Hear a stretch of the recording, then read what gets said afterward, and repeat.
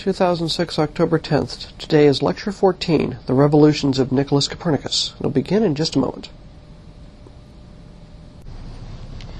Now, yesterday we started out by looking at Greek astronomy. We saw the rise of a geocentric system with the Earth fixed and unmoving at the center of the universe, and the universe turns overhead. This is not a surprising way to approach the problem, because it is, in fact, the common sense view of the world. We do not sense the orbit of the Earth. We do not sense the rotation of the Earth. We feel as if we are fixed and unmoving, and it is the heavens turning above us. And this view was very persuasive, and it was brought to its highest level of development through the ideas of Aristotle, who was in many ways one of the greatest scholars of antiquity, and eventually led to the development of highly elaborated geocentric systems. We saw the original descriptions using crystalline spheres, all concentric and centered upon the Earth, but that didn't work. After a while, it was found that the observations simply did not agree with the predictions of those models. They simply did not properly preserve the appearances of what was in the sky.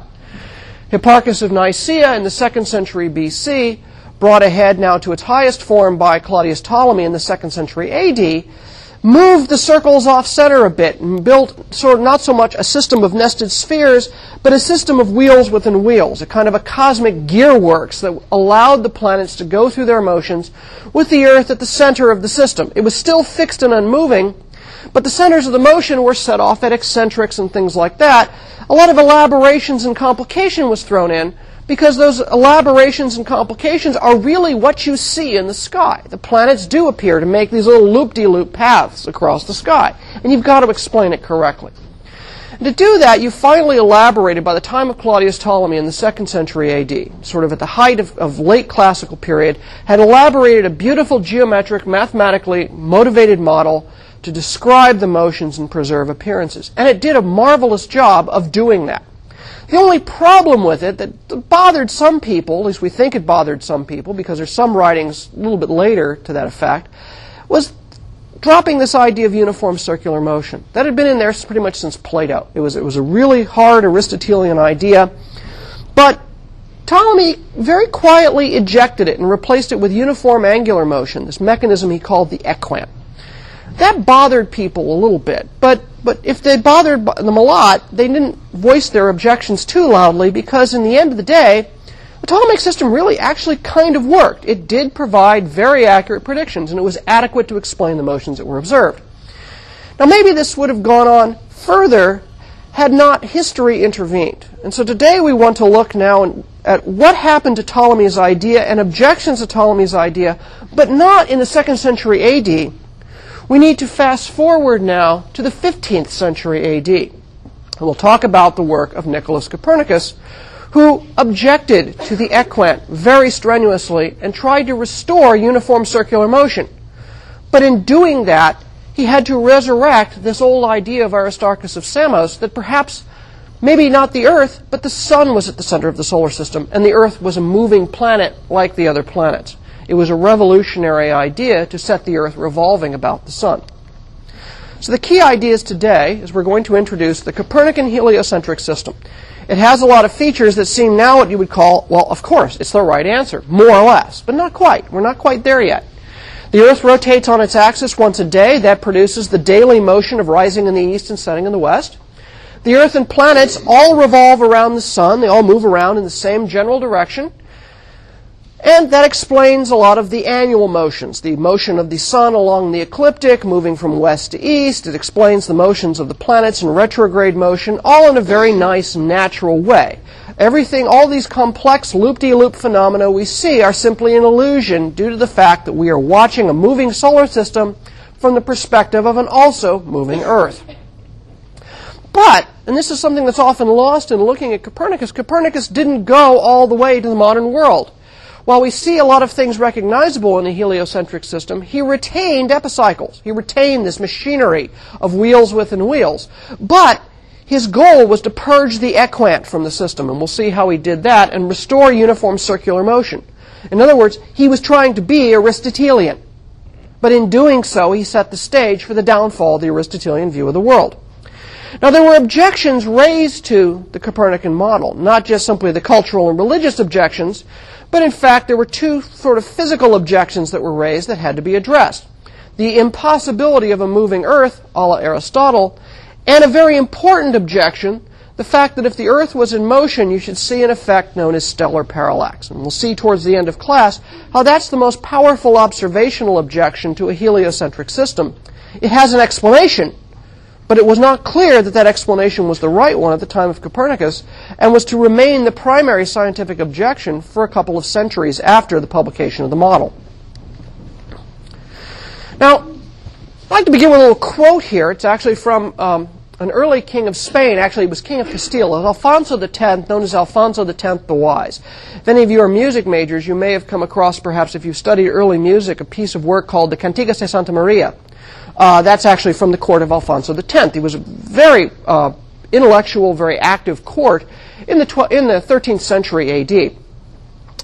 About this time was when Ptolemy's work, the Almagest, and the description of the epicyclic system in its full sort of late classical glory was actually becoming known again in the West. And Alfonso was being instructed by scholars in Spain what the results were. And this quote is attributed to him, namely that if, quote, "If the Lord Almighty had consulted me before embarking upon the creation, I should have recommended something simpler." Not simply a statement of the ego of Alfonso X, but it is an objection, sort of a philosophical objection to the Ptolemaic system. This complex machinery of wheels within wheels, of equants and epicycles and deferents and eccentrics, is a very complicated machinery, demanded by the fact that the motions in the heavens are, at least of the planets, are very complicated looking. The problem is that Ptolemy should have been a point of departure for further work on this, and it would have been had it not been for a couple of changes that had occurred in the culture in which he resided. Ptolemy was really pretty much at the height of the wave of Roman civilization. In 2nd century A.D., Rome was at its maximum power, but the cracks were starting to show. Knowledge had ceased to move forward. The idea was that a lot of the knowledge, especially among the Romans, came from the Greeks. The Romans, in many ways, weren't that imaginative. They appropriated the knowledge and they elaborated upon it, but they didn't really build as much very new knowledge upon it. We don't see a lot of brand new things come out of the whole Roman classical period. The whole scholarly tradition at the time was basically to take these works as received knowledge and just sort of carry them forward and elaborate on them a bit. The version of Ptolemy that we have survived to us came to us probably by way of a woman named Hypatia of Alexandria, probably one of the most brilliant mathematicians of the 4th century A.D., but even that work was only an elaboration and a gloss on the previous work. They kind of were polishing the burrs, but they were never really moving forward on their own. New discoveries seemed to come out of it. And we don't really know exactly how much work was done on this because most of it is lost. And the reason it's lost is that about the same time that Hypatia of Alexandria was writing the last commentaries we know of on Ptolemy, other events in her own life suggested the kind of chaos that was coming to bear on the Roman Empire. Hypatia herself was murdered by an angry mob in Alexandria because she was a pagan holding on to some pagan beliefs. She was stirred up by a rather turbulent monk for no other good reason than she was politically getting in the way and therefore was eliminated. And this kind of chaos, this kind of rot had worked its way through the Roman Empire until finally in around 400 AD the whole system basically came apart. It absolutely fell apart. Whoops. Now, it's really hard for us in the 21st century to understand the degree of cultural and political and just general chaos that followed the fall of the Roman Empire. It did not go gently into the night. A tremendous amount was lost. Knowledge itself, true facts, are pretty robust, but civilization that cherishes those facts is phenomenally fragile.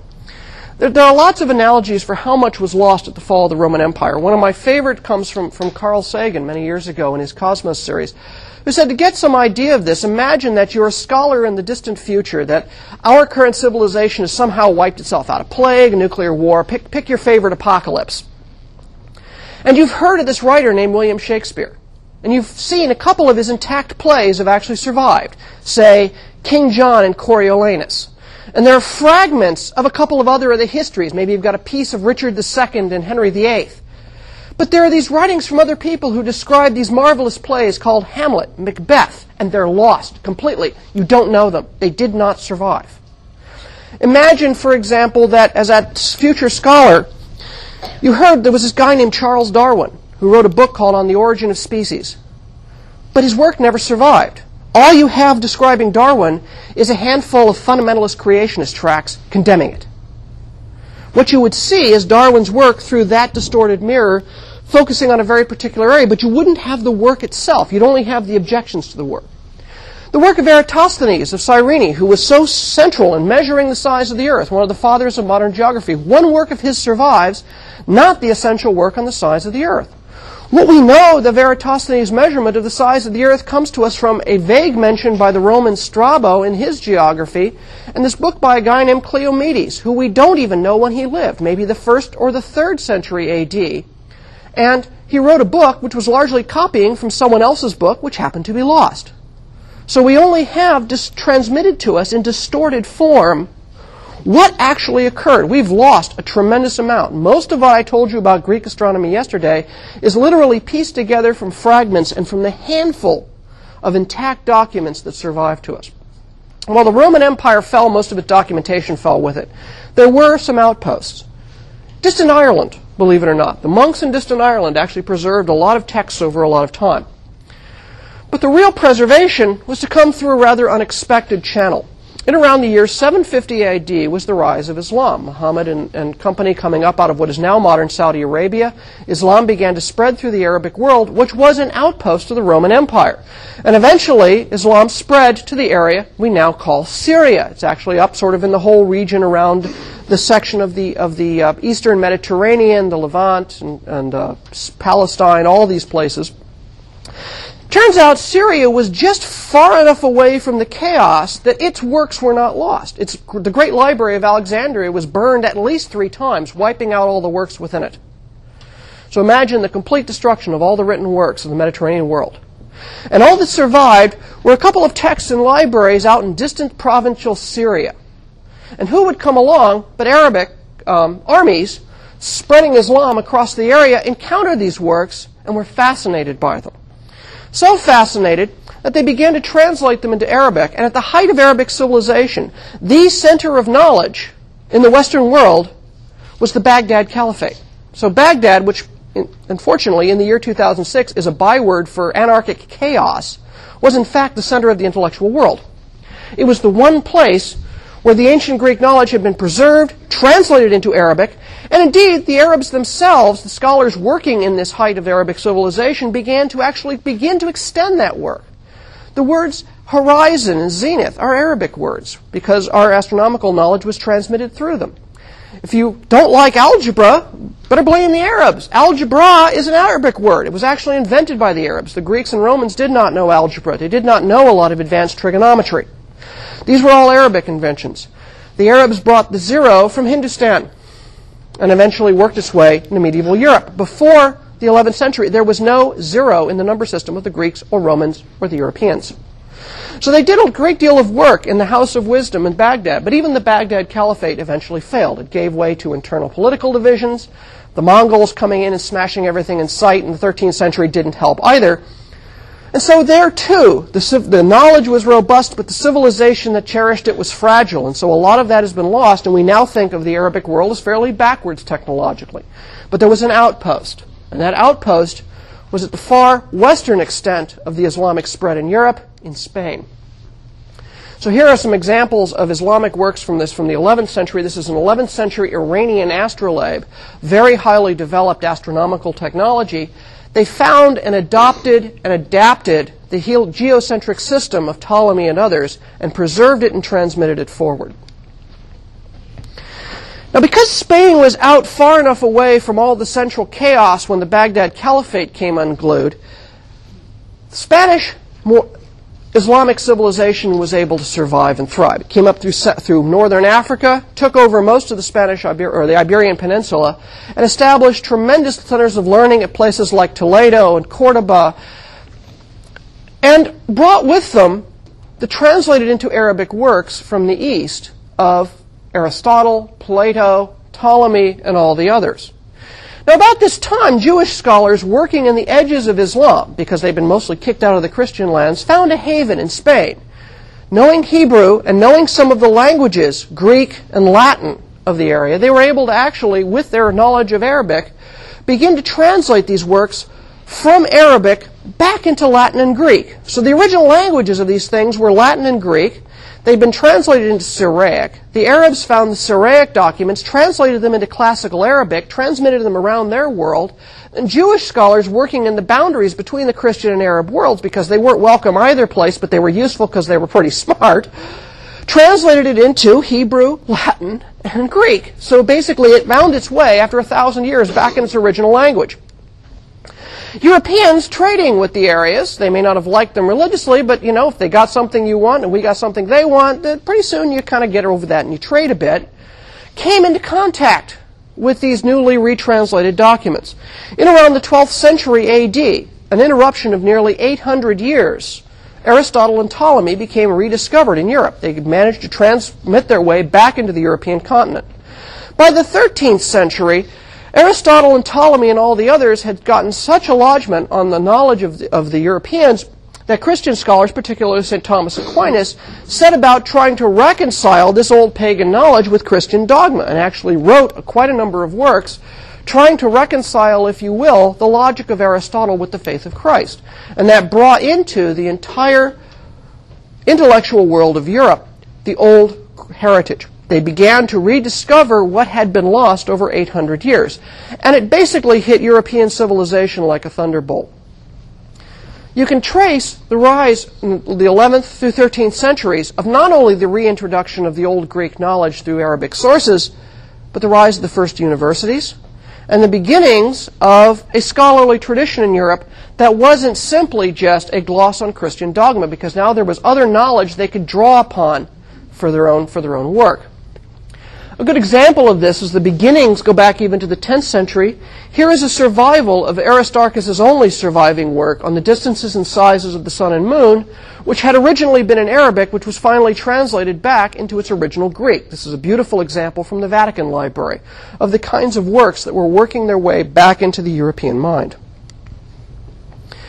Now, between the Middle Ages, which is kind of the period where the discovery of the old knowledge came about, the rise of the universities, and the period we refer to as the Renaissance, the rebirth, were times of great social and intellectual change in Europe, and they set the stage for a lot of what was happening. Sometimes it isn't enough to know something. The social and cultural conditions have to be ripe for those ideas to take lodgment. And what we see through this period, as I've already mentioned, the rise of the great universities, the rise of the great universities of Paris, Bologna, of Cambridge and Oxford. All of those arose during this time of transition. In particular, the invention of spread and printing immensely assisted the spread of this knowledge because it made it easy to transmit the written word across Europe. The other thing that began to fertilize the ground for what was to come was that the spiritual and political authority of the Catholic Church began to be challenged, especially by Protestant reformers, starting in around people like Luther and Calvin and all of those guys. What they were doing is they were breaking a nearly 8th century old stranglehold in the political order of Europe. What we were seeing was not only arguments about the interpretation of the Christian faith, but you were also seeing the rise of what we now call as nationalism, the idea that different nations with their languages were as important as this old Latin thing. It's hard to remember, but before the Protestant reformers, you could not purchase a Bible in anything other than Latin. And one of the things the Protestants did was translate the Bible into the vernacular languages. German, English, and so forth all come out of this period. We're seeing the rise of the importance of national boundaries, national languages, national leaders, and, of course, national churches kind of folded themselves into the mix. The other piece of the puzzle that sets the stage for Copernicus is the fact that in around the year 1470 to 1490, the Portuguese began to have developments not only in navigation but also in shipbuilding technology that allowed them to sail away from the shore and sail out of the Mediterranean in the short runs that people had used for seaborne trade, and actually began a series of voyages of discovery. They sailed around Africa into the Indian Ocean, and of course in the year 1492, Columbus set sail to the west and began to encounter places that weren't on any of the maps of the time. These discoveries began to bother the European mind because For a few hundred years, since the rediscovery of the works of Aristotle and Plato and all the others, the depth of their knowledge so impressed them that they said, well, this has got to be it. This is, all knowledge is right here. But as they began to explore the world and spread out the lines of trade, they started seeing contradictions. There were things there that just didn't fit, that weren't in Aristotle. In fact, when Columbus came back in 1493 from a completely new continent that wasn't even in the ancient geographies, people began to ask the unthinkable. If Aristotle and company didn't know about this, what else didn't they know? What of what we know might be wrong? And once you start questioning your assumptions is when you begin to learn. And that brings us to Nicholas Copernicus. Nicholas Copernicus was born in the year 1473 in Torun, Poland. He is claimed by Poland as a native son. He was educated in the great universities of Europe at Krakow, Bologna, and Padua in Italy. He learned mathematics, medicine, law, astronomy, and philosophy. You didn't have just one major. You sort of learned everything. And astronomy was part of the mix. Now, Copernicus came from a church family. His uncle was the bishop of the Frauenburg Cathedral, and so, as was quite natural for the time, your uncle did a couple of favors for his nephews and got them jobs, and he became a canon at Frauenburg Cathedral. A canon is kind of in between a person in the Catholic Church. A canon is sort of between a priest and a lay person. You're not quite actually taking vows, but you kind of are a church person for life. It's a wonderful job. You have a few duties. You basically have secretarial duties. He had a few medical duties. But otherwise, he basically had a job and a place to live and an income for life because of his connections. Now, he was educated at all the best universities of the 15th century. And he was a very, very orthodox, traditional thinker in many ways. The works of his that have survived show him to be very Aristotelian in outlook. In fact, he is a strict Aristotelian. And he's very conservative compared to contemporaries, for example, like the humanist scholar Erasmus, is positively a radical by the Copernican point of view. In many ways, Copernicus stands very much at the boundary between the old and the new. The legends sort of make him kind of a bomb-throwing revolutionary of science, and nothing could be further from the truth. Copernicus firmly had both feet in the old world of the Aristotelian, and it actually opened the door to the new world of what we now know as the modern understanding of science. And this is going to explain a lot of what he did. But look at the date. Look at the dates here. 1473. Copernicus was 20 years old when Columbus returned from the first voyage to the New World.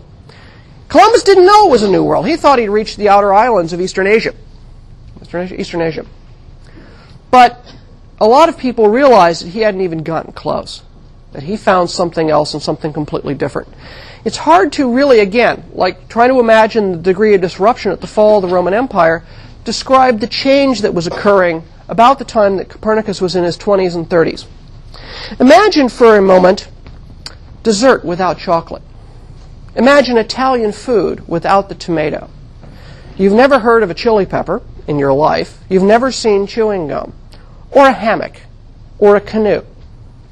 You've never used the word hurricane, and you've never attended a barbecue. Every single one of those, and certainly, if you're German or Polish, you've never in your life eaten a potato. Why? Because all of those things come from the New World. Chocolate is from Mexico. Chicle is the gum of a tree in Mexico. The tomato is native to Mexico. Imagine Italian food without what it was like before there was a tomato. Right? There's no pizza. There's no pasta sauce. Nothing. Zip. Dessert without chocolate doesn't exist. There's no potatoes anywhere in the European diet. They didn't come from Peru until the next century. And yet all these things were flooding in upon the European consciousness, and they were utterly and completely unknown. They weren't in the herbaria, they weren't in the medical books, they weren't in nothing. And so people began to ask, well, what didn't they also know? And what of what they know wasn't right? Copernicus stood at this boundary, and he was standing in one way trying to hold off the barbarian horde from the New World, while at the same time trying to reconcile what he knew with the Aristotelian world. Copernicus was bothered by the equant. Copernicus was a hardcore Aristotelian. He believed in uniform circular motion, and he hated the equant, because the equant banished uniform circular motion from the heavens. It replaced it with uniform angular motion. It was an extremely messy expedient. It violated this Aristotelian ideal of uniform circular motion, and Copernicus was offended by it. He felt, and he wrote, literally, that any good system must please the mind as well as preserve appearances. And while he was willing to admit that the Ptolemaic system preserved appearances admirably, although there were still some discrepancies that could be fixed by tuning up, the equant offended his sense of a good, internally consistent system. It broke one of the rules to get the job done, and that wasn't right.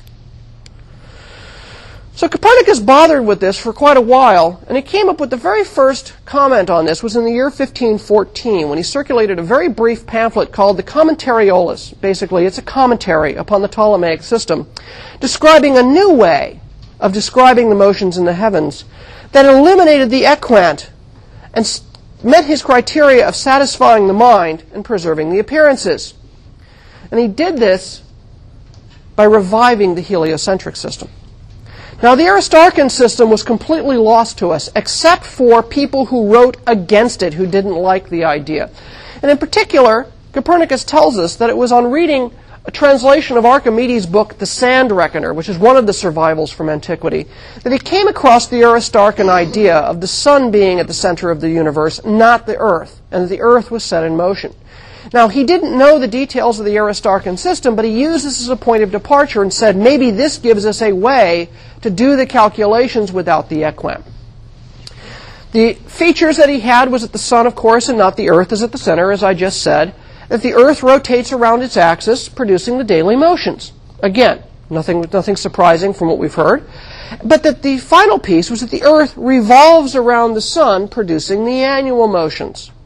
So that what we see as motion is not the heavens actually moving per se, as we are viewing them from a moving platform. The more complicated motions of the planets are because they too are moving around the sun, and we see them from the perspective of a moving earth, and that gives rise to this complexity. So therein lies the basis of the system. He took this as his conceptual point of departure, and he began to build a strictly Aristotelian system on top of that, although he himself is guilty of a contradiction. He set the earth into motion.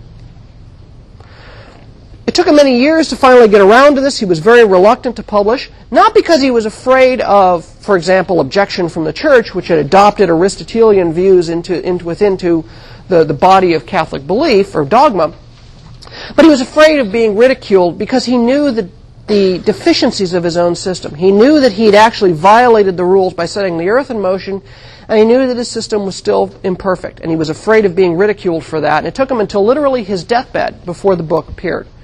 The book is entitled in Latin, De Revolutionibus Orbium Celestium, translated roughly on the revolutions of the heavenly orbs. It was published in the year 1543. It was published with the full approval and permission of the Roman Catholic Church, who covered all printing presses in the Catholic countries of that time, and Poland was a Catholic country at the time. And in fact, the book was even dedicated to the reigning pope at the time, Pope Paul III. It was not a bestseller. There were probably about 1,000 or so copies which were ever printed of the first edition. They quickly diffused their way across Europe, but it was not exactly a page-turner. It's a very long, very difficult Latin treatise. It's full of tables of equinoxes and solstices. There's a lot of geometric details in here to elaborate mathematically what's going on. It did not get as wide a circulation as one would have expected. But to say it wasn't widely circulated or a page-turner of a book was not to say that it never got read. There was an old legend that appeared back in the 18th, 19th century that Copernicus' De Revolutionibus was the book that nobody read. Nothing could be further from the truth. If we look at the surviving copies of De Revolutionibus in the 20th century, what we find is that people were scribbling in the margins of those books. They were obviously fascinated by the ideas. They were working their way through it.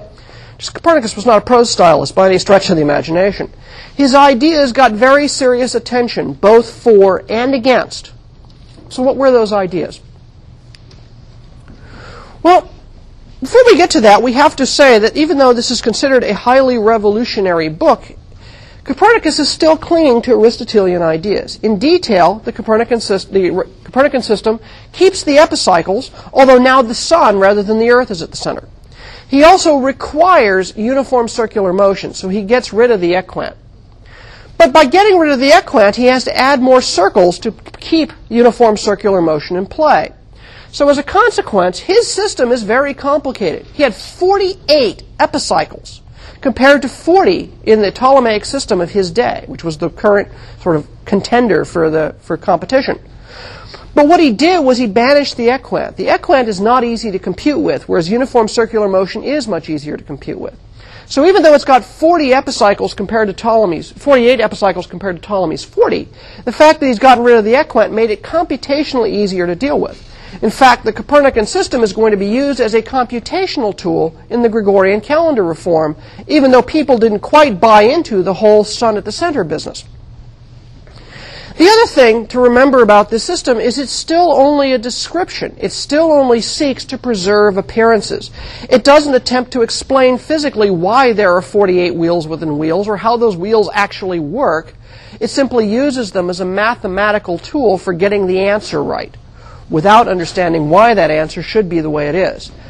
Still sitting with one foot in the old age, right? Preserving appearances, uniform circular motion, Aristotelian views, but not explaining physically what's going on. This computer diagram generated diagram shows what the actual full Copernican system looked like. This is not a great simplification. In fact, this machinery is very much more complicated. True, the sun is at the center, and we have the circle of Mercury and Venus. Out there we have the circle of the Earth, and the moon goes around the Earth, but notice the pileup of the circles of the moon required to make the moon motions come out right. And then finally on 3 outer orbits are Mars, Jupiter, and Saturn. It's a terribly complicated system.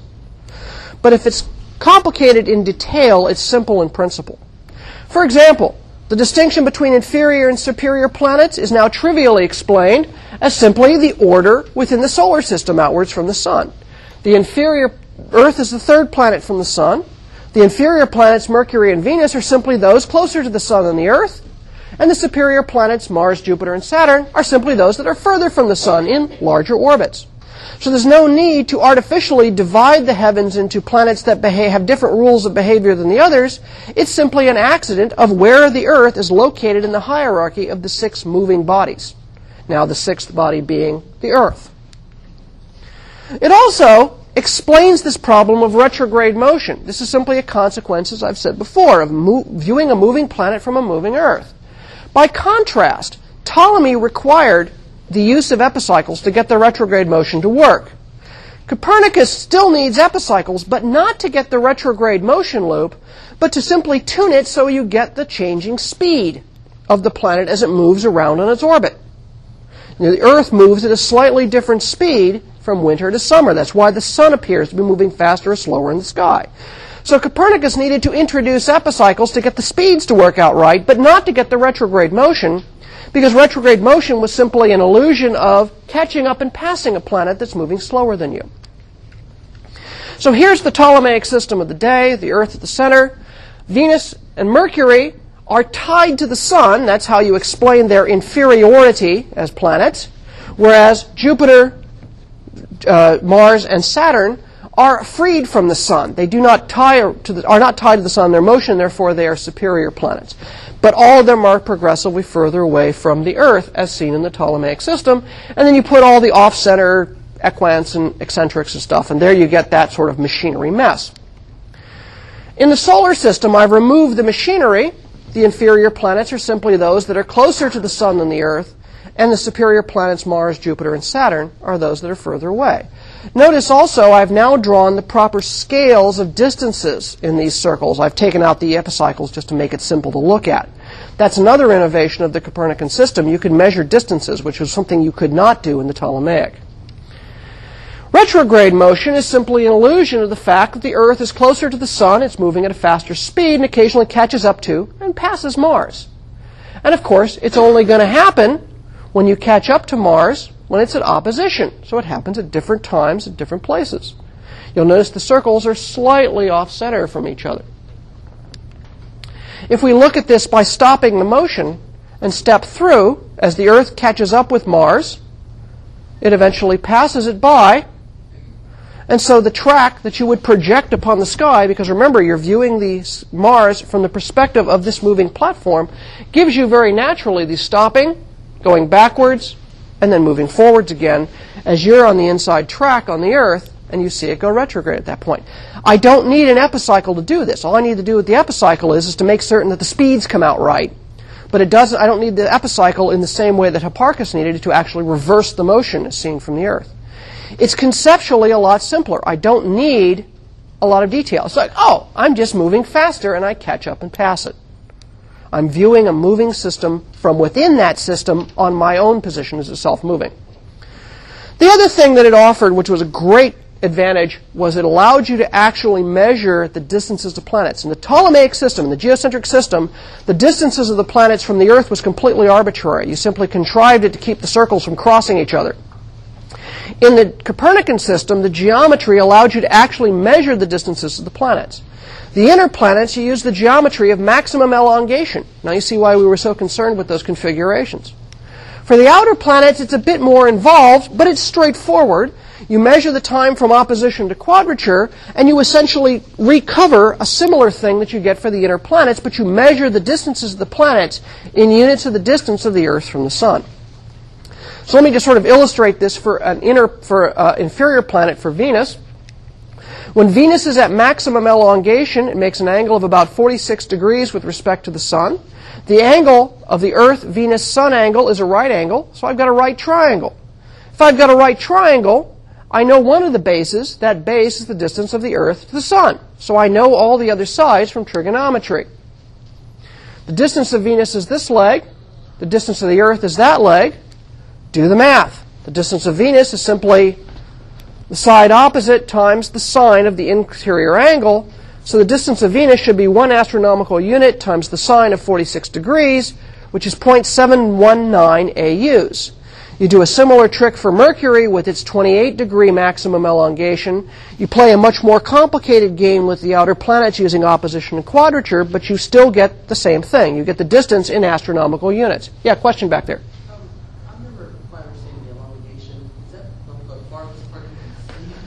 It's the furthest the Venus ever gets from the Sun. It's referred to as maximum elongation, right? Because if Venus was here or here, it looks close to the Sun in angle on the sky. But you notice Venus never gets further away from the Sun. Ptolemy contrived that by fixing the epicycles of Mercury and Venus to move with the Sun. They were tied to this line of the Sun. Copernicus says, nah, it's just geometry. How good? Here are Copernicus' numbers from De Revolutionibus for the sizes of the orbits of the planets. Here's the actual numbers from the JPL Ephemeris. Pretty good match. Mars is almost exact. Jupiter and Saturn, they're off by a bit. But remember, he's doing naked eye observations and he's assuming as best he can what the angles actually are. In the Ptolemaic system, you cannot measure the size of the solar system. The Copernican system lets you measure the physical size of the heavens. So now we have an example of physical measurements in space. We haven't seen this since Aristarchus, who also proposed a heliocentric system. Maybe this was part of the appeal that's in Aristarchus' lost work. Maybe Aristarchus actually measured the solar system back in the 2nd century BC. Sad, but his work is lost. We don't know. We had to wait 1,700 years for Copernicus to do it because of all the interruptions. Now, the Copernican heliocentric system met with almost immediate opposition. Some of that opposition was cultural.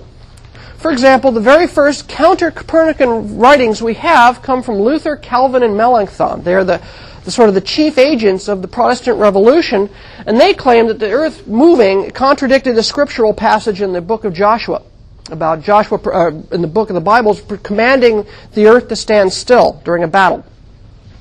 The Catholic Church itself, which of course had its opinions, was initially silent on the matter because it was studying and it didn't quite know how to fit this in, or whether this was just one of these secular novelties that kind of came and went a lot during this period, whether it was really an important challenge to the faith or not, was a question it really wasn't ready to pick up. Within a century, it most decidedly had to address that question, and we're going to see that later this week.